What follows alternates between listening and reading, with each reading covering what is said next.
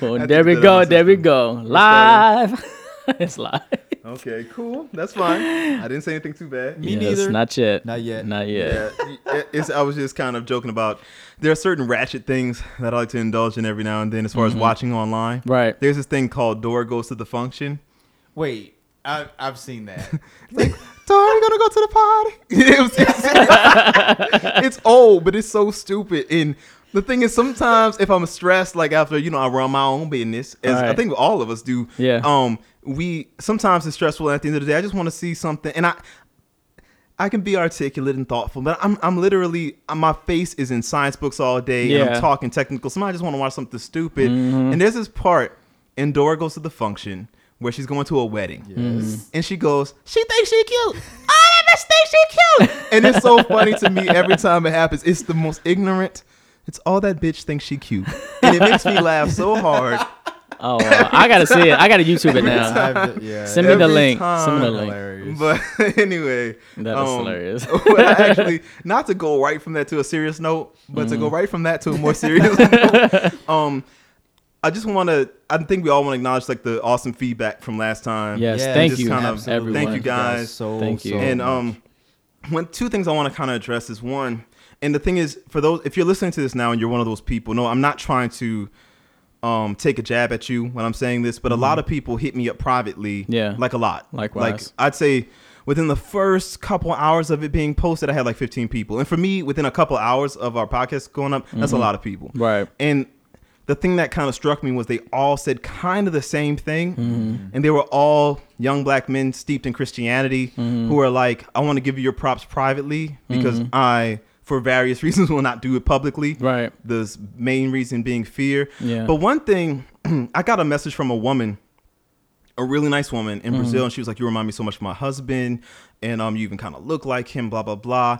And this is the thing. The whole point is, she gave me her whole story. I'm not going to do that to her. But the whole point is, at one point in her story, she's like, and he was bisexual, he was gay. Of course, he was abused. And she said it as if to say that is the reason that he was gay. And I want to make this clear right now. I have never been sexually molested or abused. And I'm going to ask right now. Oh, yeah. Same here. I have not either. None of the three of us have been. And I'm going to say this now, and please listen to me. It is an epidemic in the black community where a lot of males, unfortunately and horrifically, are molested and abused. Right. Some of these men grow up to be straight. Some of these men grow up to be gay. Please, dear black people, stop trying to use molestation and rape as an explanation of homosexuality. They're not synonymous. That's not the case. Yeah. So many men have been molested and abused. The fact is, in the black community, so many of us are Christian or peripherally so, as I've said before. Right. It's a part of our culture that if you view homosexuality through a Judeo-Christian lens, then you're seeing yourself as being damaged or ruined. So you're trying to look for a cause of this damage. So naturally, you will look to your molestation or your rape as the reason. But the three of us here have never been touched in that way. And I know many others who have not either. I have both of my parents in my house my whole life. I'm tight with my dad. I got three brothers. None of that. I hear all kind of stereotypicals of, if you don't have your father in the house. Me and my dad tight. My dad's been in my life all my life. He lived in the same house as me, still with my parents. My brothers, we all have the same parents. Yeah. Perfect, quote unquote, family. We talk on the phone, just fun. Right. Hey, Dad, if you're listening now, so it's not. Some Mr. Arsenal. Yes. Thank you. So stop doing that. And all you're doing is, and the thing is, Tyler Perry, what's his name? Donna McClurkin, Rasan Patterson. Stop perpetuating this idea. Oh, I was touched, and that's why. Don't do that. Don't do that. That's damaging, and it's harmful, and it's wrong, and that's your self-hate and your ignorance. Don't perpetuate that. Don't do that. And again, if you've been molested or abused, that is horrible. But unfortunately, so many black men, so many straight black men walking around have been molested or abused, but they're not looking to use that as an explanation for something because they're not gay. So as far as by the black community standards, they're fine. Right. And also, we just don't believe in talking about that stuff. Men in general don't. Right. But especially men in the black community, there's so many men who don't speak on it, but that's not the reason. So I just wanted to say that, get that right on out there. It's one of the first things I told my parents when I came out to them, like I wasn't molested or abused. Nobody turned me out or whatever. I was having the thoughts on my own before I even knew what the thoughts were. Right. You know. Right. So. Exactly. No, I like that. It makes me think of another damaging stereotype that I hate the word homosexuality only because it's so tied to the religious context, but I'm just going to use it for the sake of understanding. But homosexuality and pedophilia are not synonymous either. Thank you. Okay, they're not synonymous. Thank you. So let's put that out there too. Yeah. Thank you. I heard that in a sermon once, you know. I've heard that all my life through different black people. Like people like, oh, well, you know, like you just hear it like in the hush murmurs. Yeah. Oh, watch your kids around so you know he's kind of fruity. You know, he's right, exactly. That you know, stirs up so much anger in me. Mm-hmm. So much anger. Mm-hmm. Oh my gosh, I can't. And the thing is, even the criminal profile of a child molester, is a middle-aged, often white male who identifies as straight. And so it's not about sexuality. It's not. That's about a whole nother kind of thing. Yeah. And so I'm glad you brought that up. I didn't even think about that. But I actually had a friend who, she doesn't want me around her kids after coming out, and which is sad. But her kids were like, I was Uncle Eric. I've never done anything but come out to her. Yeah. And so now it's like, you know, people are ignorant. They are very ignorant. Yeah. They can be very ignorant. And hopefully we can enlighten them. Exactly. Speaking of which, so going into the topic for tonight. Well, basically, partially because of the feedback, I got a lot of questions, and some of you, I wasn't trying to ignore you exactly. I just didn't want to get ahead of myself in the podcast. And some of you who sent me messages on Instagram or on Facebook, I wanted you to hear our voices when we talk about this. Yeah, but I think that things can get lost. And we're all pretty good writers, but hearing the vocal tone is different. Yeah, that's true. I guess we're gonna kind of talk a little bit about what it was like for us to get to this point, because a lot of the people who hit me up were like, I'm at this crossroads now where I'm starting to exactly. And like, what was the tipping point for you? Yeah. So well, for me, y'all can't see me gesturing to it. Right. I'm gonna try my best to condense it all. I don't even know how far back to start, but let me try to get some cliff notes. Well, let me pose a little thing here. Okay, yeah. Why? Can we start with here? When did you know? When did I know? I knew when I got into college. Oh, I'm so glad you asked that question. Yes, I knew when I got into college, and I read An Invisible Life. Is that the name of it? Yes, it is. Don't tell me his name. I know it any other day. Give me the first letter of his first name. Elin Harris. Yes, thank you. I read, and someone told me about his books, and I read An Invisible Life by Elin Harris, and I swear it was like something awakened. It's like I came to life. I could really relate to a lot that was going in through the story. Now, not so much the sexual stuff, because I had never had any. Christians listen to this now, like, if he didn't read that book, right.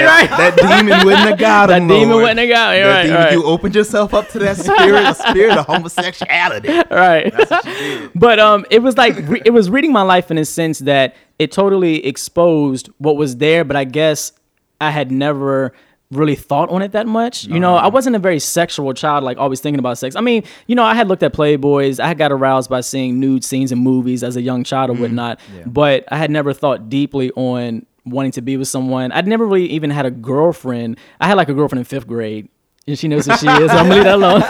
And I took a girl to homecoming and to prom and stuff, but there was never any sexual tension there, you know. But when I read that book, it was like there was something, I guess, laid dormant in front of me, in me, and then it just blossomed. It makes you think of community. This better not awaken anybody. Right.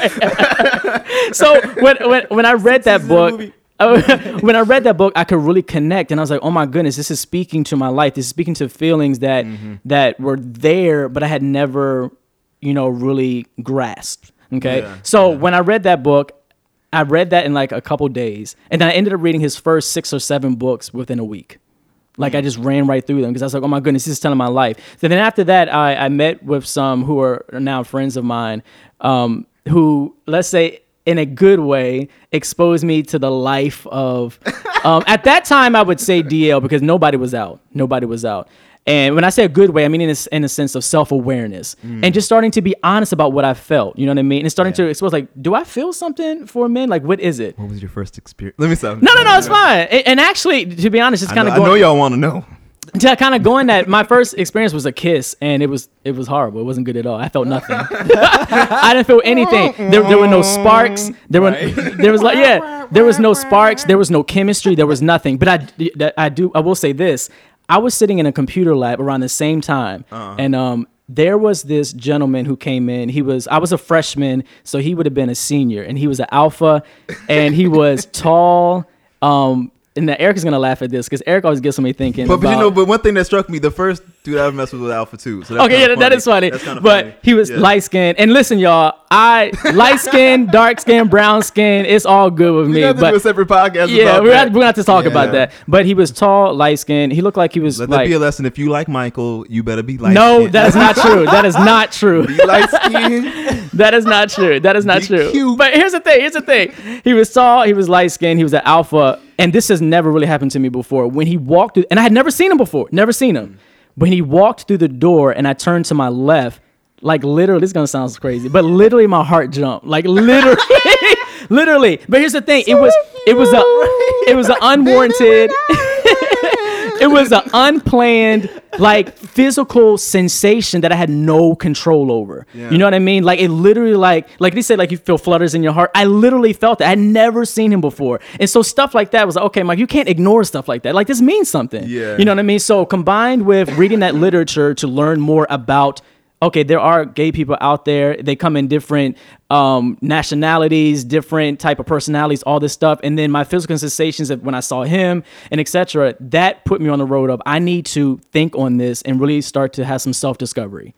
You know, what is happening. So to kind of fast forward from there, after that, it was all good with the whole deal thing. Like, oh, okay, does he get down? Does he get down? Does he get down? Using that old, I know, these old terminology. 2001 terms, right? Does he get down? And then it was kind of exciting in the sense of being in church and people not knowing. And it's like, oh, he might get down. Let's find out this. Superhero. Right, exactly. But I think the secrecy of it made it hotter. It did. That whole forbidden thing. Yeah, it was like that for me too. But intertwined with all that was a lot of depression, repression, just, you know, the whole not want to go to hell, all that kind of stuff. Did you have the and I know so many of you listening can relate to this. Did you have the seesaw effect, as I think of it, of, oh, this is so great, and then one day it hits you, oh my God, Jesus is gonna murder me for eternity. Not only did I have I would consider it like a long-term seesaw. I had the very, very short-term seesaw. Now, hopefully this is not too graphic, so I'm gonna be classy with it. But the type where I might have engaged in some type of physical activity.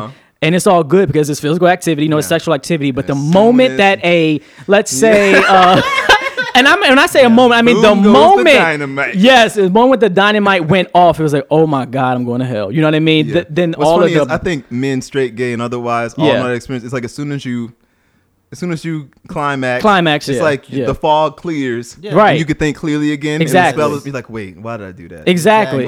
And it was regret and all of that. So that lasted for years. And let's say if I was a freshman there, it wasn't until maybe 6, 7, 8 years later until I finally accepted, okay, this is not just a DL thing. This is not just a sexual thing that I turn on and off. This is part of my identity. Yeah. And then once I started to accept that, and that clashed with what I was being told at the time in Christendom, and then what I was doing behind the pulpit, the struggle and the dichotomy between the two was so great that I had to step back. And I left the church at that time, and that's when I really started to investigate my beliefs and then start to make a decision if I'm either going to fake the funk, meaning I'm just going to, just try to be a full woman and just deny this, obvious, authentic, sincere attraction to men, or if I'm going to accept that and then have to rearrange my life around it. Not saying that sexuality was the end and all of my existence, but it was not something to be compartmentalized that, I just turn it and bring it out the closet when I want, no pun intended. Right. But it was something that was an expression of my life as well. And I don't know where I went up with that, but did I answer your question? Was it good? So when did I know? I started to learn as a freshman in college, but I knew for sure like 8 years later. And that's when I really started to walk in it. When did you know? Oh, gosh. I was very young. I'm like bracing myself for this right now. What's very young? The thing is, it's like when you're a kid and you know something's different about you, you don't want to tell anyone because if you tell your mom that, she's going to be like, well, what the hell do you mean? Yeah. Something like that. But I didn't know what it was, but I just knew something was different. And I would say that was probably around the age of like 10 or 12. When did you, since we made Michael say it, yeah, what was your, you don't have to get too graphic. No, yeah. What was the first experience? Well, All right, let me sit up for this. Yeah, go ahead and sit up. Go ahead and sit up. No, actually, my first experience was just kissing. Was actually in high school. Oh wow. I think I was in the 11th grade. I want to say. Yeah. Maybe 11th grade, and kissed the guy. And kissed the guy and I liked it. And it was a really good experience. But it felt. I'm sorry. All right. Come Come on, experience. No, I'm reading your Real good. No, it was go back in your mind. I did. Reminisce. I'm thinking back on it. I was like, and it kind of just happened. Like, we were playing around on the keyboard, and I was, showing him some stuff. That's the way it always goes. That's the way it always goes. Playing music. Start wrestling and having the tickle. And we got a little close, and next thing I know, we were kissing, and it was great.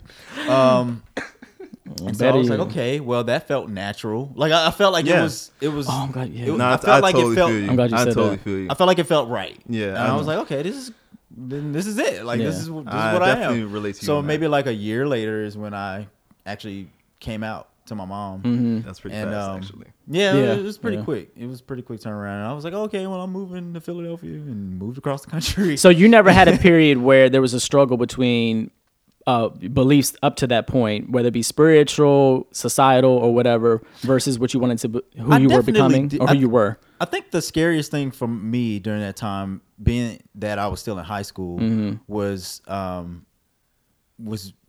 rumors, or like my friends finding out. I didn't want them to know because I didn't want that. I didn't want to be known as the gay guy. Gotcha. Yep. But I think by the start of my senior year, I didn't care anymore. Yeah. Senior year of high school, I didn't care anymore. So I actually took it upon myself to share with my friends, my close friends, right, that I was gay. Yeah. Because I mean, I didn't know what their reactions would be. But at the same time, I didn't feel like I needed to hide anymore. Right. So actually, I told my aunt first, and she was like, "Oh, you know how your mom is." She was like, I don't care, but you know how your mom is. But once I got enough courage, like once I did that and saw that, she was perfectly fine with it, I was like, oh well, I can do this. This is easy. Yeah. And then I, came out to my friends, came out to my brother, my cousin. My mom was kind of like last, but but for good reason. I mean, I wanted to build up to it. I needed to get that encouragement. I get it. And I needed to get that support from everyone else. Not that I felt like I was, like anything was wrong with me per se, but I needed to be ready for how she would respond. The response, because I was going to tell her regardless. I didn't, like whether it was going to go good or bad, I had no idea. But I just needed to get that the courage to actually do it. And something that you said, and I'm gonna pass the ball to Eric. I want to kind of backtrack. I can't remember what you said, but it made me think of another thing that also helped me to, when I first knew, I was always told that having these feelings was disgusting, was unholy, was nasty. It wasn't love. It wasn't this. It was, there's an impurity to it. But the first time that I either thought I was in love or kind of was actually in love, there was a purity to it. And I felt like it made me a better person. And so that also helped me to accept that I knew that this was me. There was nothing impure about it in a sense of giving myself. Yeah. And it's, yeah, sorry, not giving myself, but we know what you mean. You know what I mean? Yeah. Like, bitch.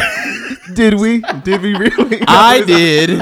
Oh my God. You know what I mean? I'm just Gosh. giving you a hard time. No, I'm kidding. But it made me a better, I became more selfless. That's what I should have said. I became more selfless. And I was like, where's the impurity in this? Where's the danger in this? Where's the damage in this? This made me a better person. Yeah. That's how I feel like. I felt like once I actually came out, like I felt relieved. Number one. Oh, that's right. Like I said, I know it wasn't the greatest, like it wasn't the smoothest, it wasn't the smoothest coming out story, but I felt like a huge weight was lifted off of my shoulders, and I felt good. Yeah. I was like, I feel great about this. Like, I don't know why I waited. That was the first thing I told myself. Yeah. I don't know why I waited to do this. I should have done this a long time ago. Yeah. But at the same time, I felt like if I did not wait and do it at the time that I did, everything would have been a whole lot different. And not in necessarily a good way. I relate to pieces of both of your stories. One thing, unlike Mike's, I was a very sexual young person, I guess, and I messed around with girls a lot when I was younger, but mainly because I felt like I was trying to see what all the fuss was about. I had nothing but straight male friends. Mm-hmm. And what's funny is my friends would be like, "Oh, you a pimp, you a pimp." Because what's funny is for some of my friends, even for like my younger bro, hopefully Marcus doesn't mind me saying this, but for one point in Marcus's life, it may not be this way for him now, but for him, some of my cousins and stuff, if they would see a beautiful woman, they would get kind of nervous. They would get maybe a little flustered, for lack of a better term right now. Yeah. And for me, I always had such a level head. And like I would go through girls and get with one, break up, whatever, and never be fazed. And my boys would be like, "Oh man, he just don't care." But what's funny is I really didn't. And I think that in some ways it made me more attractive to certain women. Yeah. Because I really didn't care. Like I really like that. And I didn't think I was gay or anything. I just like, I'm just very level headed. I'm just mature. From the time I was a little kid, I always been told that I had an old soul. And I was like, I'm just really mature. I'm just really mature for my age. It never crossed my mind that I was gay or anything like that. I never even, like, if you would have hooked me up to a lie detector test, I would have passed. Like, I really didn't think that was the case. Yeah. Because again, like we kind of talked about last time, based on what I knew from the media, gay basically meant transgendered. Basically, at that time in my life. And in New Orleans being so small and so traditional, and in some ways very slow, as far as New Orleans is not a very progressive place. As far as like mental attitudes, it's very steeped in tradition and in some ways very good. But it's steeped in tradition and culture and old world thinking in some ways. Yeah. And so it's very old timey. It's religious borderlining on superstition. And so I was like, I can't be gay because that's not me. Like, I don't want to be a woman. And that's what I thought gay was at the time. And I'd never seen another person who was gay who I felt I could relate to. Yeah. And because there was always that one dude in school, exactly, Quincy. Right, Antoine, Robert. I'm making up names. We're making up names. I'm making up names. If it happens if your name is Quincy, Antoine, if your name is Quincy, Antoine, I'm just throwing out random names. I swear. So and there was always that one guy who people make fun of, who's very feminine, whatever. Yeah. But for me, it wasn't like that. But what's crazy is when I got to college, I have to be really careful. Y'all know this story. Yeah. And for you listening, I have to be careful with this story because I don't want to affect the career of somebody. But there was a professor at a university, not mine. He was not my teacher, but a professor I met through a family friend. And he was new to New Orleans. And he was an alpha and a frat brother of someone in my family. Them alphas. Kidding. I'm talking around it on purpose, so I apologize if I'm frustratingly vague at some points. But he was an alpha, and he was super handsome. And people used to always say he looked a lot like Shamar Moore, and he was just super. He seemed to me when I first met him, nothing about him read gay to me. Right. At least in the way that I was trained to think that gay existed. Yeah, I know exactly what you mean. I just thought he was a really cool guy, and I was like, this guy's not. And the family friend introduced him to me in hopes that he's like, Eric, this dude's new in town. Let's call him Jake. Okay. Just because nobody in New Orleans is named Jake. Right. So, no black people I knew at least. So he was like, Jake is new to town. Take Jake out, show him around. I'm like, this guy's not gonna want to hang with me. So we exchanged numbers or whatever. Long story short, we hang out on the French course. We became friends, and he was pretty young to say he was a professor. And so one day we're driving back to I'm driving him to his place, and we're playing that game. And some of you listen, some of you guys I already listen know now. Where you going? He was playing this game. The guys have little tricks. And the thing is, at this point, I'm genuinely oblivious now. Yeah. I'm thinking he's totally straight. I'm thinking it's not I realize he's attractive, but nothing in me is thinking there's a chance because this guy is like a super athletic-y, regular, manly man guy. And so he's like, if we start playing this game of what would you do for $1 million? Yes. Verbal. And so I'm driving. What would you do? And he's like, for $1 million, would you? And he mentions this girl that we both know who everybody kind of thought of as like a slut at the time. He's like, would you kiss, Jessica Boudreaux or whatever? And I'm like, for $1 million? Yes. And he's like, well, for $1 million, would you have sex with? I'm like, dude, you don't seem to understand. For $1 million, right. There isn't much that I won't do. right. There for $1 million, you have to come a little harder than that. He's like, well, would you kiss a dude? And again, I'm not even realizing he's trying to subtly flirt with me. I'm like, $4 million? Hell yes. Right. What are you on the lips, on the cheek? Yes. All right. For $1 million, just a kiss? All right. Dude, of course. And then he's like, well, have you ever kissed a dude? I don't see. And I was like, wait, what happened to the $1 million? What happened to the $1 million? And I was like, nah. Have you? That's what I would have said. Right. And he was like, would you? And I was like, I don't think so. And I was so like authentically confused. I really did not know where this was coming from. Yeah. Because it was like a big disconnect in my head. And so I was like, would you? And he was like, And I was like, So anyway, this night I had a date planned with a girl who would later become my girlfriend actually. And he was like, wait, I need to stop in my office real quick before you drop me off. And I was like, fine. And so we stopped by his office, like, man, it's dark. Walk in with me. And it was late. I was like, sure. So he's in his office. I'm like, man, I gotta go. I'm running late for this. I'm going to a movie with burp, so and so.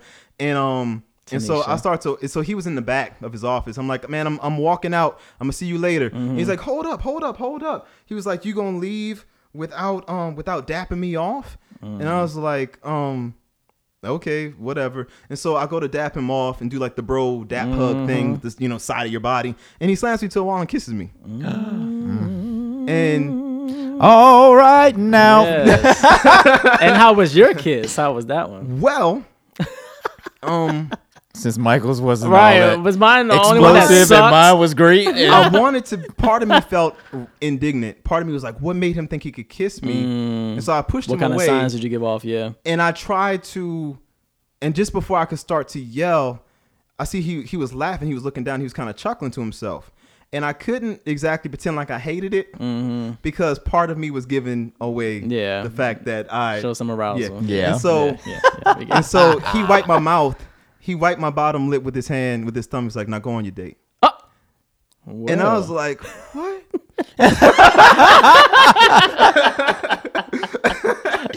Well. And it felt like a whole new world. Don't you dare close your eyes. I was really shocked. I was really shocked because I never thought that was the moment where I was like, I'm not the only one. Yeah. I never would have guessed it because so many women wanted him. So many of my female friends that they would find out I was hanging with him, like, who is that? I want to holler at him. Right. And he wanted me, and that was crazy to me. And so in this secret thing we had, like, I went on my date that night. And I thought about him the whole time. Yes. Absolutely. Yeah, Whole that I can I believe. bet. Yeah. And for like about 3 months, we never had sex. I don't even. What's so funny is we never did anything sexual really. Unless you consider kissing to be asexual act in a sense, but we never did any of nothing involving penises. Right. So I was still very naive and very like green in a lot of ways. Yeah. And we just kind of hung out. It was almost like hanging with a friend with just the understanding of heavy romantic interest. Yeah. Yeah. And that's what it was like. Because I kind of felt like in the back of my head was like, as long as I don't actually have sex with him, then I'm not really gay. Right. Which is I've had the that dumbest thing mentality, ever. yeah. But I really was thinking No, like I that. ain't never had that. You only gay if you do this or do that. Yeah. Yeah, I was like, no, the kiss is pretty much it for I was me. like, because all we did was kiss and All right. touch with her. I was like, as long as we don't actually have sex, or as long as I put my mouth on anything, But then that it's makes- not really gay. No, that makes a lot I of haven't sense. crossed over all the way. For those Right. so-called gentlemen who we gotta make sure I'm not. And I was too still explicit. super Christian at this time. My dad was a pastor of a church. Yeah. I'm the grandson of a well-known pastor. Right. So it was like really, I was like, nah, it was exciting. Yeah. But in my mind, I was like, okay, goody two shoes Eric is finally doing something kind of bad. Right. I didn't think that this would be my life. Right. I was just like, but the thing is, to just make a very long story short, something you kind of touched on about it feeling right. I had gone through so many girls at this point, just a lot, and never felt nothing. Like sometimes I broke up with them, sometimes they broke up with me. I'm like, whatever. Right. And I was like, I guess I'm just very level-headed and mature. Yeah. This guy, he got promoted to a higher position at the university where he was teaching, and he became so afraid. Even though I wasn't his student, I was a student, and of a different place, but I was still a student. He was worried about what that would look like for him career-wise, so he suddenly cut me off. and he wouldn't talk to me anymore. And I was devastated in a way that I had never been devastated by any girl. And I was having sex with the girls before. I'd never had sex with him. Never. But it was more an emotional But there was such an emotional connection. I had an emotional connection with him, the likes of which I had never experienced before. So suddenly I was that's the timer, y'all. We're gonna keep going. I was so upset that I was like, this is what this feels like. Yep. And we just sang Chandelier, push it down. And so I turned straight again for like another year after that, because I got really freaked out. And so for like another year after that, I didn't do nothing with any guys, because I was like, oh hell no, I'm becoming gay. It's becoming like, it's emotional. And so I really freaked out for like a year. I didn't do anything. I was like, let me not fan the flames. I'm sorry, Jesus, save me. I'm so sorry. Somebody said I need you now. I need you now. Jesus on the main line. Tell him what you want. That shit is real though. Like, falling in love. It was and even scary. not realizing it. Not realizing it. It was distracting me from school. I was like, I didn't want to go to school. I was like, I want to show up at one of his classes. And I didn't, But what I did do, the one thing that I never thought I would do, like he was ignoring my phone calls, and I never did it before, and I haven't done it since. But he was ignoring my phone calls, and I was like, at first I was like, he's just busy or whatever, he's busy. That's all it is. Jake's just busy. And I was like, after a while, I was like, is he ignoring me? So I called him from like my home number at my parents' house, and he answered. I know you felt so bad. Well, this is the thing. I was so in it at that time. I was like, hey man, like I've been trying to get in contact with you. This is so sad. Like if it's almost like I'm talking about somebody else. It doesn't even feel like me anymore. But I was like maybe like 19. And so like, and I'm like, oh, young Eric. But I was like, hey man, he's like, I told you not to call me. I'm busy. And it felt like crush. It felt like somebody just like Hitler came and just I'll be taking your heart and pulling it out. Like it felt like the worst. Be needing this. Right. I felt and the thing that was so horrible was I couldn't tell anybody. Yeah. I had nobody. He was the only person I could talk to about that kind of stuff. And when I was going through it, to kind of segue into another thing. At one point, I know some of you have voiced to me that you've experienced this. I was suicidal, not over him, but I became suicidal at one point in my life over the issue of trying to resolve my spirituality with my sexuality. And part of the problem for me was that I felt so alone. I felt like there was nobody I could talk to about this, because what I was afraid of, I heard people talk. Most people in my life, I say everyone in my life, presumed I was straight. I gave them no evidence to think otherwise. And I would hear the things they would say. And my fear was, if I come out as gay, it's going to dwarf everything that I am, and all they're going to see is a gay. I'm not going to be Eric anymore. I heard the stuff they would say about the guy across the street and about the people at church, who in church they would say, oh, this is cool, but behind closed doors with enough alcohol. I heard the things people would really say about, and I'm not saying that my parents were the ones, but just people in general. Like I heard the things people would say about other people when they thought, just my friends talking about the gay dude in our music department, and stuff like that. Oh, you know how they do da da da da. And hearing always this, a negative connotation. It's almost like being a mixed person passing for white in like the 1930s or 40s something, and hearing some of black people. It's like and realizing that you're around the Klan, and you're like, I can never come out. Like I had family members and friends and just random acquaintances say some atrocious things. And I was like, okay. Every time I would hear them talk about, all gay people, they just want to turn on the gays. They're all dirty, all nasty. They all have AIDS. They all want to do. They talked about like these evil sycophants, and I was like, I can never. Every time I heard them talk like this, I was like, Eric, you can never come out. And that's what I told myself. I told myself never come out. If you don't mind me interjecting for a second, what you're explaining right now is one reason why we get so perturbed when people would. Like, say someone comes out, and then they'll be like, well, why didn't you just come out early? Like, just say it. Just tell somebody. Just tell us. You know what? Fuck you. You created this hostile environment for us, and then just expect us to be transparent and vulnerable like that in front of you? No, I don't think so. Come out and let us degrade you and call you less of a man and call you a pedophile and say you're going to hell. And just come out. Right, just come out. And let us talk to you like you're a woman, and let us emasculate you. Touching on that, Michael, I cannot stand that shit, because it's like, what do I owe you? I don't owe you a damn thing. Why do I need to come out to you? If I do, that's me doing that on my own accord. I don't need to do that just because you told me to. No, definitely. I really believe in timing of things, because there was a time you could have. Now I will say this: if I was in college and I heard this podcast, like back in the future, whatever, or in the future, whatever, it may have helped me to cope better. But still, there was a time when I don't care how eloquently you would have said something. Yes. I don't care how convincing you would have been. Yeah. I would have denied anything about being into guys. You know what I mean? And I would have kept trying to. When I was in college, that was definitely me before, like. We could have had this before podcast. The latter part of high school. We could have had this podcast playing. When I was in college, we could have had this podcast playing. And I could have been relating to every word. I could have been wanting to cry on the inside, but let one of my homeboys come around. Man, them damn fags. Right. Fuck them, man, them gays. Of course. I would have hopped right on the gay bashing bandwagon to fit in. I get it. Yeah. And I think when you only know the life that you were raised in, if you've lived your whole life around the people that you grew up around, I think your worldview is very small. Yeah, absolutely. And the idea of losing the comfort of that structure that you've become so the stability of that seems like the end of the world. And for me, Hurricane Katrina was the best thing. That, and I know it sounds like an evil thing to say because I know people lost their lives. I'm not saying that was great, obviously, but for me, it forced me to have autonomy, and it forced me to realize that. And then that led to YouTube, and I learned that New Orleans, where I grew up, born and raised, was not the center of the universe. Right. And that there was a world of people who didn't all think the same, and that really transformed. And people with very different life experiences and very different worldviews and very different religious views. Yeah. And I needed that. That's how it was for me when I mean, fresh out of high school, age 18, August comes around and I'm like, I'm out. Moving across the freaking country. Me and my cat. Me and Orion. What's up, Orion? Moving across the country.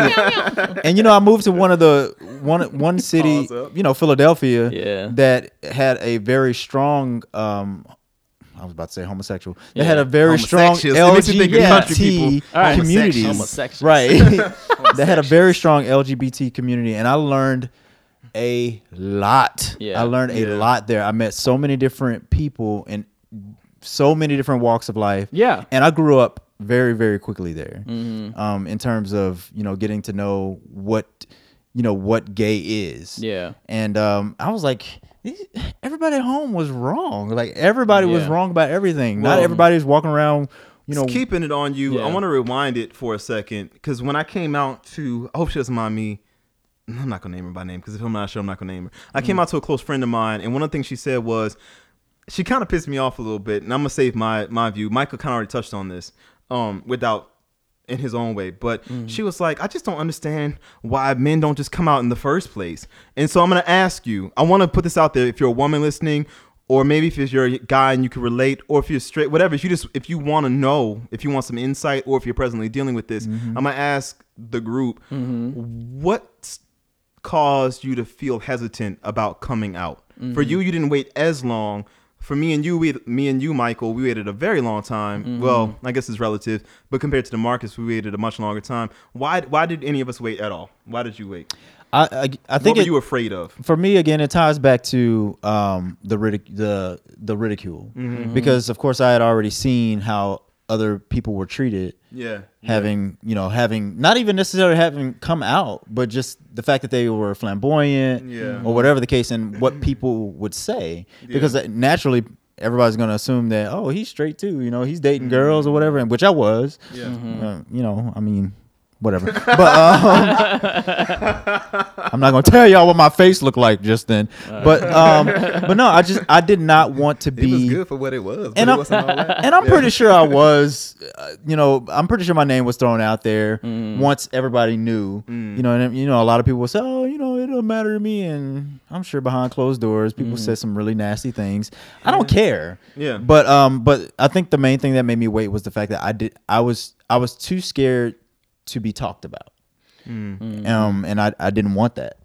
I just wanted to be known for being myself, because nothing changed afterward. Right. I just didn't Marcus anymore. Now you're a gay. Right, exactly. You DeMarcus. Right. You DeMarcus. You know what they like to do. And they go and steal little kids in the pale moonlight. All right. And sacrifice them to their demon god Hecate. But yeah, it was just a ridicule. I just didn't want that.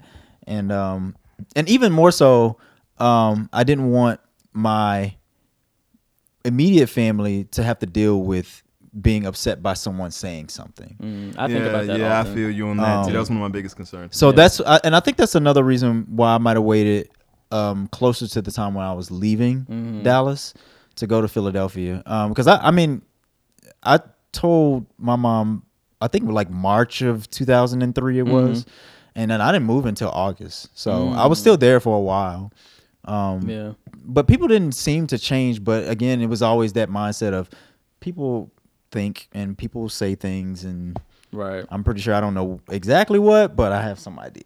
No, I get it. So for me, share your sort of tale. Yeah, I was hesitant. There was the whole internal struggle of trying to reconcile my sexuality with my faith. So there was that aspect. Because Jesus loves you a lot, but he will burn you in hell for all of eternity if you choose to give in to these strong desires. So that was very heavy. He will kill your ass forever and not let you die. You just be suffering. Right. I'm sorry. I just want to No. But he love you though. No, I thought about that. That was with you. That was definitely will there. Destroy you. But in a more earthly sense, y'all so crazy.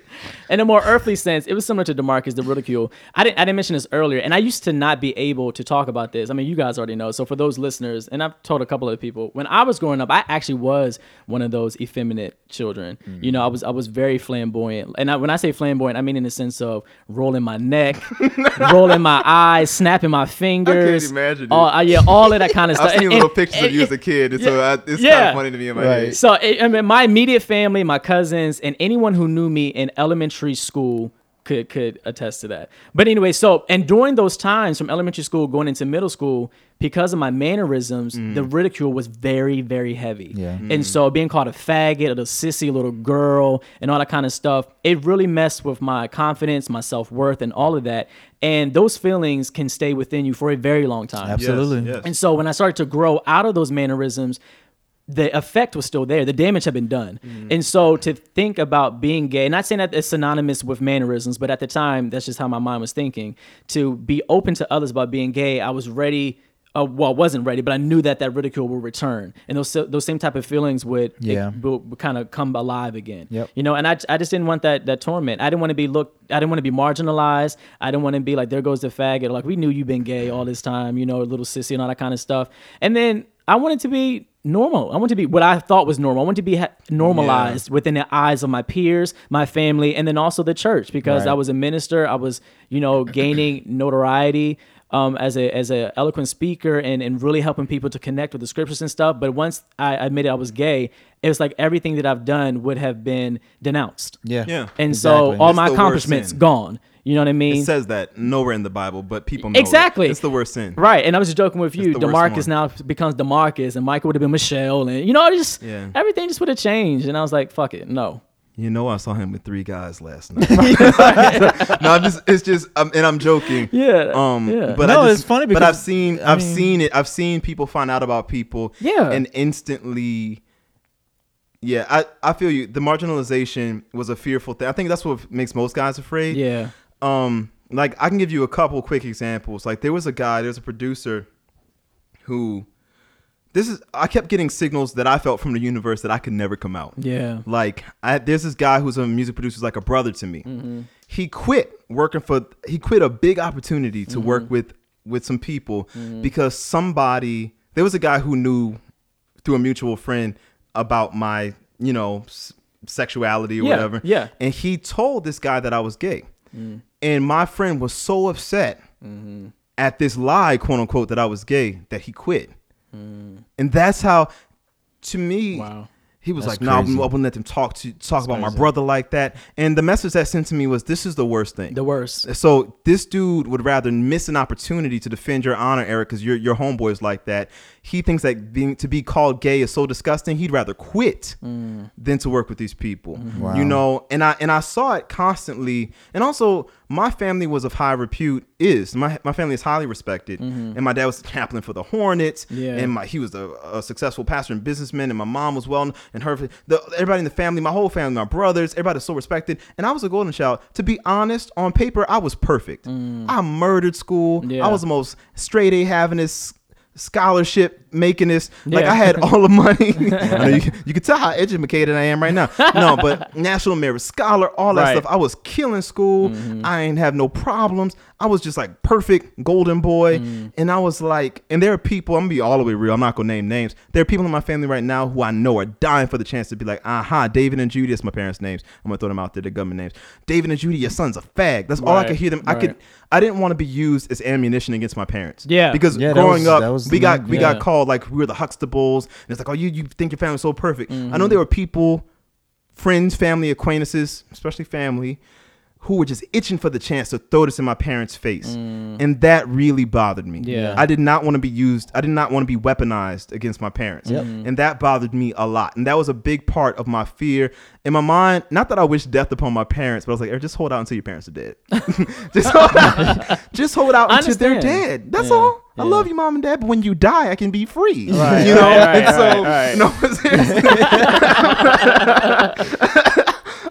No, I get and I have that. a question about that in a second. But go ahead. Yeah, it's funny. Yeah, because my mom actually brought that up to me. Yeah. She was like, I just don't want to deal with having to defend you. Yeah. And I was like, I get that. Like, I understand that because you know that people can be disgustingly mean. Yeah, yeah. And I never want to put that on you. So. One thing I will say, when I came out, like, my dad is a minister and a Christian. He was a pastor before Katrina. I didn't grow up with a gay bashing family, so I'm not even going to tell that lie. They made their comments like a lot of people do. Yeah. And trust me, when you're closeted, you hold on to everything. Yeah. Things that they didn't think twice about, I held on to. Yep. I still remember. I kept this.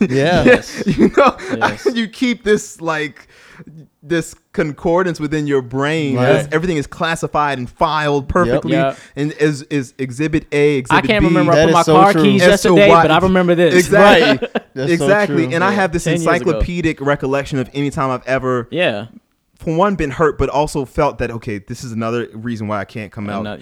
But that being said, at one point, I felt like I had to come out to my parents because I realized that, to make a long story short, at one point I did think it was wrong. Yeah. And and I felt like I was going to go to hell if I gave in. To make a long story short, I did everything, and this is worth telling.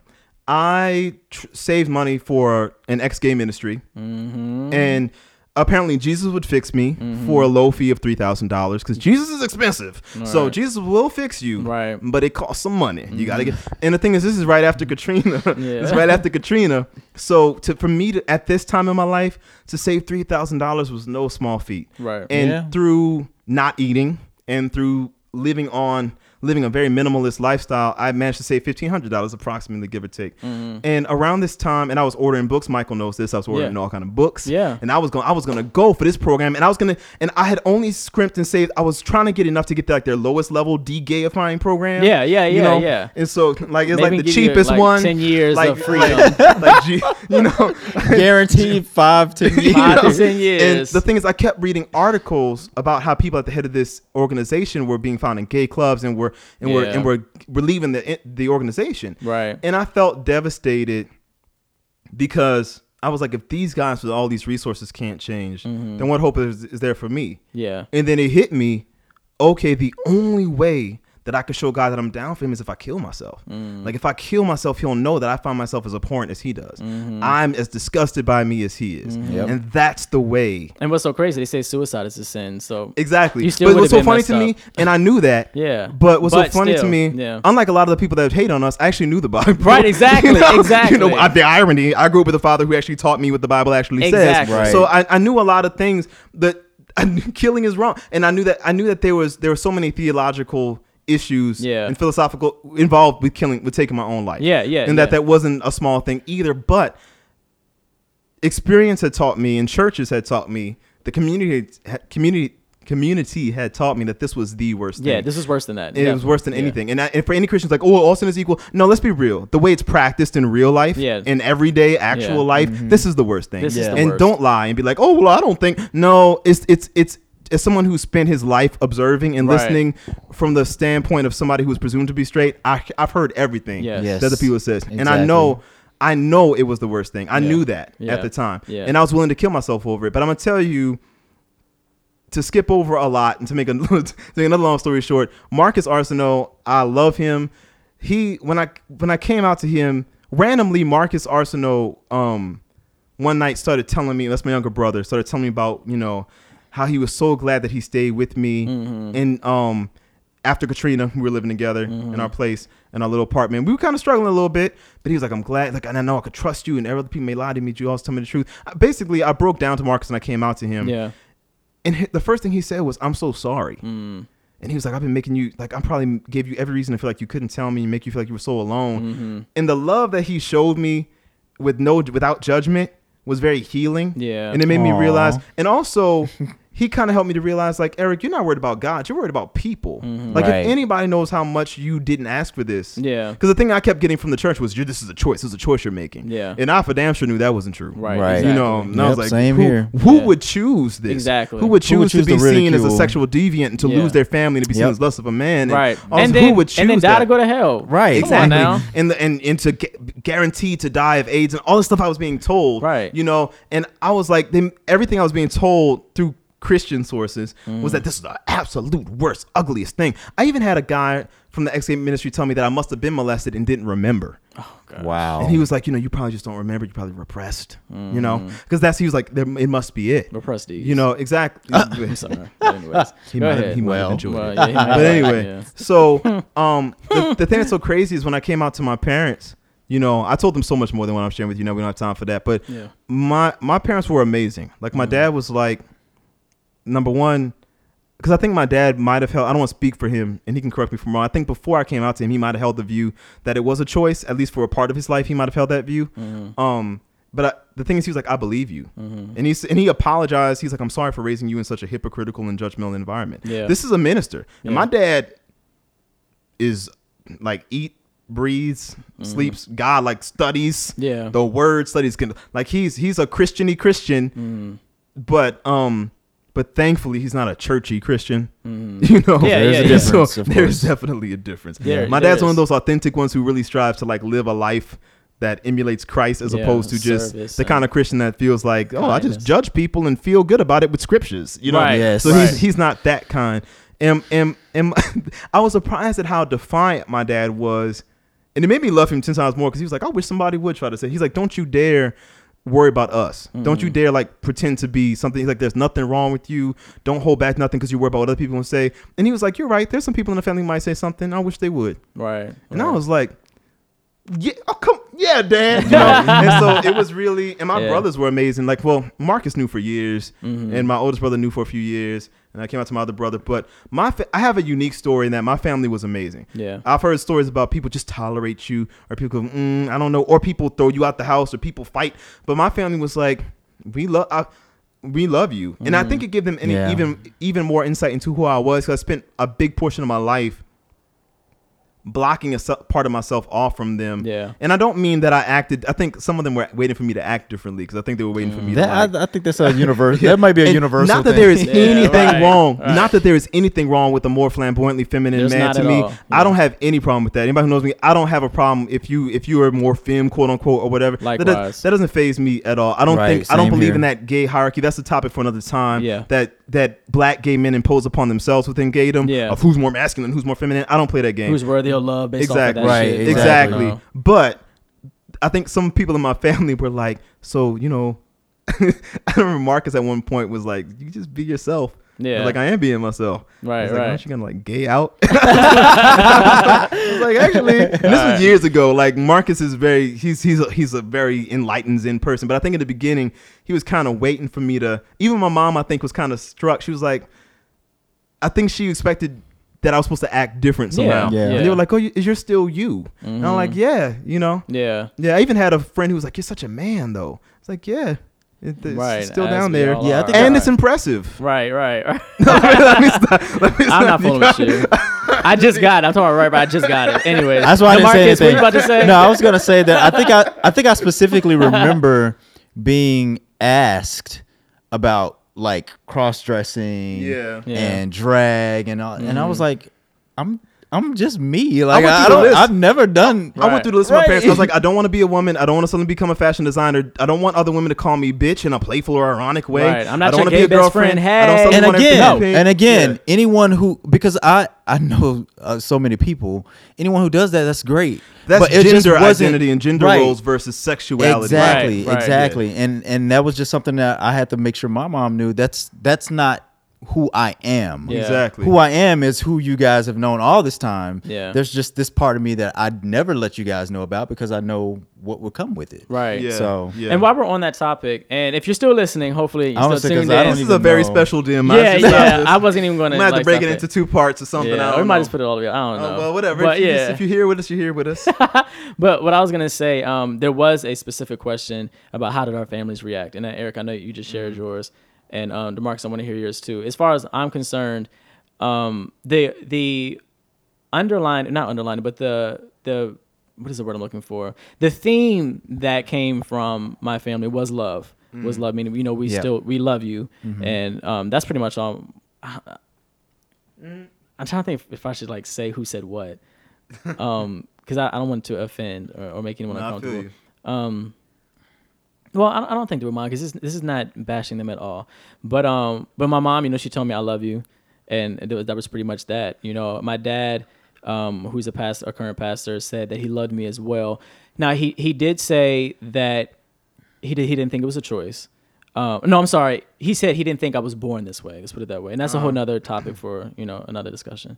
And he feels that I could still have the victory through Jesus Christ, and he doesn't want things to be difficult for me, etc. So from his perspective, he said I'll always be his son, so he affirmed those things. But from his perspective, it's something that through the eyes of the Bible and the understanding of Jesus Christ is something that's not. And by the way, I just want to interject this one thing for those of you listening who care about such things. Yeah. Studies show repeatedly that attempts to change sexual orientation result in higher incidence of depression and suicide. Exactly. Yes. And I had those thoughts before, and we'll talk about that another time. Yeah, same here. So then, one of my brothers, he was like, man, I just want you to be happy, and so he's very open with it. My sister reaffirmed that she loved me as well. My other brother, there was a slight Some uncomfortableness. but there's another element to that. We have a history about. There was a time, just really fast. There was a time when I was coming into being a super Christian, and I was kind of judgmental. Yes, I was kind of judgmental of those around me. And there was a time when my brother was not on that tip, and I was like, "You need to get saved. Stop having sex. Stop doing this and that." And then once he got to that point, then I'm like, "Well, I'm out of Christianity and I'm gay." You know what I mean? He's like, "Fuck, you don't brought me on board, and now you go." I'm like, what? So there's something else there, but I will say that That's a hilarious way to put it. I never thought about it. Like that. there's other stuff there. But you know what? Ironically, I have not, outside of my oldest brother, who we kind of had some conversations about it. My sister, who I was living with at one point, we've had some discussions. But my parents, we haven't discussed it since I've came out, and that can be interpreted in many different ways. So I think my story, as far as my immediate family is concerned, it has yet to be finished in terms of where it's going to go with all of this. You know what I mean? But so we'll see. Well, I can definitely say that it's been now a long time since I've come out. But for my immediate family, my brother, y'all kind of. What's up? Your brother is our brother. He is our brother. What's Brandon. up, B? I specifically remember the moment I told him. He's like, "Man, I don't give a fuck." Those were his exact words. I can see that. I believe I really that. find that easy to believe. I don't give I a can fuck. see him You doing my that. brother, and I love you, and that was it. Yeah, I can see that. That was it. And then the next thing I know, he was trying to hook me up with some people. Right. And then, which I don't know, kind of. See, I was like, Brandon reminds me of Marcus in that way. They both were like, "Fuck it, you need to tell everybody." Right, exactly. Go. And my cousin was the same. My cousin who was support living you. with us at the time, Support the fuck out he was of the you. same. Yeah. Right, exactly. The reaction from my mother was pretty similar to Michael. I love you, but I also, it was kind of like the mixed reaction between your mom and dad. Yeah. I love you, but that's not of Christ. Yeah. Right. Yeah. And that's I was expecting something that from my that's evil. parents too, but my parents apparently are, I don't know, Mom, Dad, if you're listening to this, comment like, why didn't you hit me with that? They didn't, but I was expecting that. And the thing is, I did expect it because, of course, at that time, I, grew up in a church, and those were things that, that we were told. Yeah. You don't kill nobody, don't steal, don't be gay. Like that's pretty much it. Gay. You're any of those things, you're going to hell, and you're going to burn for eternity. Right. Imagine, don't kill nobody, don't steal from nothing, and then don't be gay. In that same. And you're going to hell. You know what's funny though? There's a biblical passage, and Michael, you're the biblical scholar, but there's a passage where they're like, well, they're talking to Jesus, where they're like, what happens if woman marries a dude, right? Then he dies. Mm-hmm. Then she remarries another dude. Then he died, right? Right. Then she married a third dude, and when she eventually dies and goes to heaven, which dude will be for her? And Jesus is like, well, in the next life, people will neither marry nor be given in marriage, nor will they be male or female. They'll be like the angels, right? And if it's on earth as it is in heaven, Christians. Why does it matter if Jesus clearly was like, it's not even gonna matter in the next life? You ain't gonna have no sex, right? Like you'll be sexless beings. Yeah. If you really believe that, if you're a super hardcore Christian, then why do we? It's just so funny how and that's one of the topics. I know none of us are really. Okay, that's another thing. But I'm saying if I'm speaking in your language, if you are presently a super hardcore Christian and your Bible says this, where does this go? How come nobody ever mentions that? That can. I can't even right now. I know I go into a can of worms. I mean, but you're right though. Just like I feel like there's certain passages that people just skip over. Exegesis. Or like people talking about Sodom and Gomorrah and about Lot, like telling them not to rape the angels. Like, they were about to rape these men. That's the evilest thing. Let's not forget, Lot offers up his daughters to be raped. Exactly. Thank you. So what are we really? Saying? Lord. So what are we really saying here? Raping men bad, raping women. Jesus will spare your life. It's just kind of crazy how we. That's one other thing, but I'm getting but it's just crazy how people. Yeah. But I mean that was the gist of the reaction. Yeah, my reaction with friends, it was that's a good question. It was a little different. Most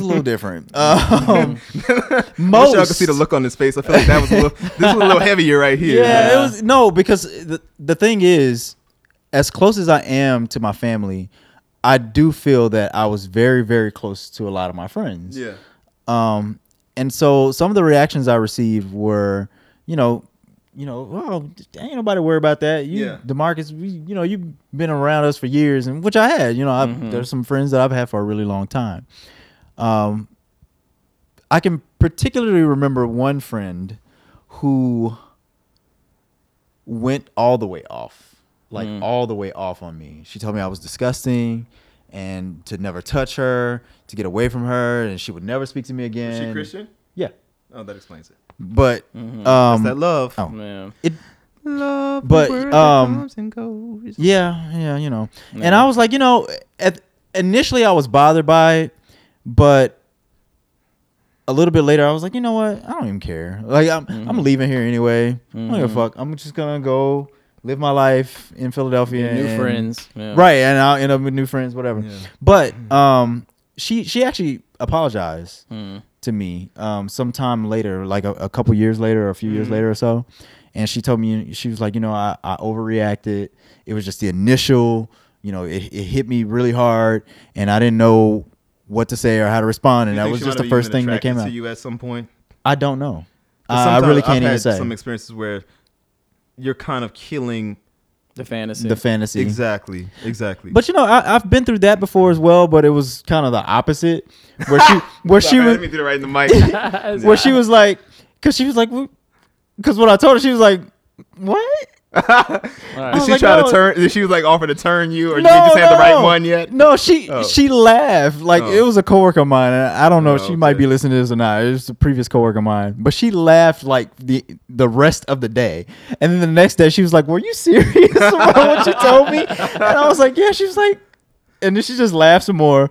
And she's like, "But we were supposed to have kids together." And even to this day, she'll bring it up. She's like, "I still just cannot believe it." I have a female friend like that, but too, she liked. Always in that. She'd be like, "Are you sure?" Right. She was like, "Yeah, you sure?" Like, I just really feel like you need to give me a try. Like, I know you miss somebody, but I just feel like you haven't had the right one yet. Right. But I mean, I'm gonna knock down a few. I was really close to a lot of my friends, but Let me stop. There's a microphone right there. Let me stop. Right. Let me stop saying stuff. But the majority of my family, like, it was, them telling me, we still love you. Of course. I mean, that goes without saying.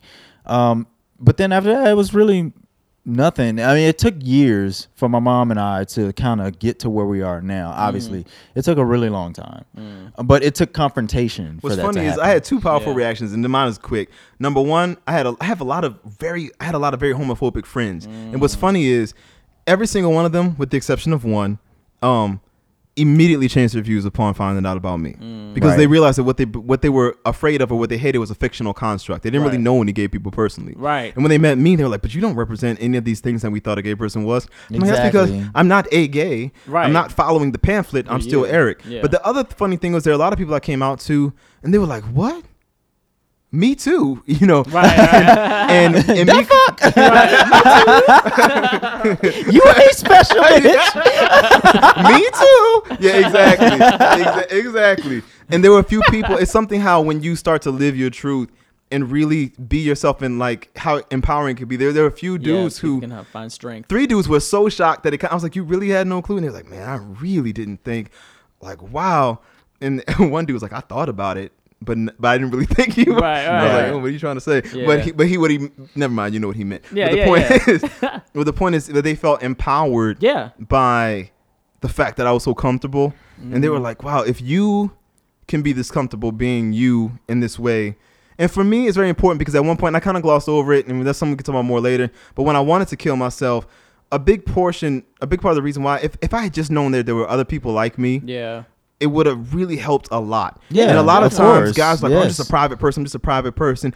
Yeah, but one thing they hear me say a lot, there's a thin line between privacy and cowardice. Yeah. Are you really just so private? Like, if it was a girl, would you still be that private? Like, if there was a girl you're involved with. Yeah. Or are you just so scared? And I understand the fear. And I date someone presently who is a lawyer, and he works with cases of people who are discriminated against for various reasons, sexuality being one. And so I know that the ramifications of coming out are real. But at some point, some of us got to be brave and stand up for those people who are in that position. And I'm so glad you said that. On a kind of slightly tangent, but still related to what you're talking about. I remember one time speaking to a friend, and when we were in the midst of still trying to come out of it, and he said that what he was noticing about people is that eventually they just gave up. Yeah. And just gave into it. And like, now I can't fight no more. I have no more strength. I'm just going to give in. And I want to make this clear because a family member kind of insinuated the same thing at one point. I did not give up in the sense of I was tired and I just could not control myself anymore. Right. I made a decision to live. Yes. Okay. Yes. So that was what it was. Yes. I feel like I lived a big portion of my life on mute. Yes. And not that I just wanted to go around twirling through the streets waving a rainbow flag, but rather just it's hard when when you fall in love with somebody. Yeah. I know for me, like you touched on this earlier, the first time I fell in love with a dude, I realized, you know what? This is not this ugly, gross thing. It's not just about his physical self. I have a real connection with him. I am in love. Right. And I thanked God for him at the time. And I was still very super Christian. And I was like, this is not evil. Yeah. I know this is real. Yeah, exactly. Yeah. And it was not, and it got to a point where I was like, we broke up eventually, me and this guy. And part of the reason was because his father was a minister and he had all kind of issues. It hurt me so much that he was ashamed. He claimed to be in love with me too. But it hurt me so much that he was ashamed to acknowledge that in front of other people. Yeah. My love for him made me bold. When I'm in love, I feel emboldened. I feel strong. I'm naturally very protectorish, and I'm very like, I was like, I'm in love with you. Fuck everybody's me and you against the world. Right. I want people to know. Right. I was proudly, in love. The only reason why I'm not putting my dude out on blast now, like I said last time, is because I know how some of y'all are. He's a private person. I'm not gonna do that to him. That's right. Yeah. But if he was a different kind of person, you'd be seeing his pics on my, whatever, Instagram or whatever. Yeah. And but. Yeah, I forgot my point, but yeah, you know what I mean. But yeah, like you said, we got to live, and I feel like I told Michael before, I feel like I wasted so much, not wasted, but I spent so much time dating women I wasn't really interested in and leading them on. I wasn't trying to do so maliciously, but I was trying to force it. Right. Yeah. I remember one girlfriend I had who was so serious. At one point, she's like, Eric, what are we doing? Because every time we started to get real serious, I kept stopping it because part of me knew that it wasn't really what I wanted. Yeah. And it was like, that's time I could have been just being me, Being you. know, and I did a lot of pretending, a lot of being on me. guard, living in constant fear of being like discovered, you know, gosh, yes. and it was just kind of like, you know, so much so that you go to the movie theater with your boys and gotta have a seat in between each hate other. that shit. We did that some dumb shit. that. Oh my god! Even in some my dumb most shit. scary moments, I never did. Yeah, I hate or- that. or- I went out with dudes who wanted to do that stuff. Right. I'm like, nigga, you better sit not right skipping here. no damn seats. One thing now, DeMarcus, I don't think you came into the picture yet, but one thing that me and Eric used to, I think you and I used to do this. He would be she in our conversations. You know what I mean? Like we would change when we know we're talking about dudes before you and I knew about each other. Yeah. Or whatever. Yeah, it's just Like, some so crazy she, stuff. I mean, I did that. Yes. Oh, you did? No, I mean, yeah. I mean, but well, I, didn't know mean, not by with you then. guys, but I did that like. Oh, the years stuff and we years ago. did. The stuff we did. But well, I just want to encourage you guys that when if you're dealing with stuff now, yes. I know all three of us are very busy, but some of you have already taken it upon yourselves to inbox us. We are there for you to talk to if you want. Yeah. And let me just emphasize, we are very busy, so don't take it personal. You send a if it message takes and we a while take to get a time. Yeah, there's a lot response. going on. But Yeah. we're here to listen. Go ahead. I'm sorry. yeah, I'm glad you added that because sometimes I think people take it even with vocal stuff, people take it personally. Yeah. And I'm like, look, it's like 100 of y'all at once sometimes. Yeah, especially yeah. with vocal stuff, Right. You know, and so I'm like, come on, like I have a life too, you know. Yeah. But this stuff, I know how lonely it can feel when you're dealing with some of that. Yeah. And now, I'm not asking you to send me naked pictures because last time some of y'all got that confused. Yeah, we're not So I saying got a that. few pictures of people's asses. Right. One was nice, but don't. I'm saying if you actually want to discuss something, if Right. you want to vent something or share Right. something, Right. you know, we'll be as available as possible. But what we'd really rather is that you post publicly, and I know it's scary. Make a fake YouTube Yeah, make a fake profile. account. I used to do that make all a the fake time. YouTube account, Yeah. but that's that way everybody can learn and share it together. If Right. if you could post publicly, you know, and I know how it is when you're super paranoid of somebody finding out about Yeah. you, but just try to be a little braver for the sake of the greater good. Yeah. You know, Yeah. somebody is counting on you, and you Right. don't even realize it. Yep. Right. That's so true. That's it. Well, I guess we'll see y'all next week. Wait. I thought somebody was gonna say something. I don't know what that. I don't know what was going. I don't know. One more time.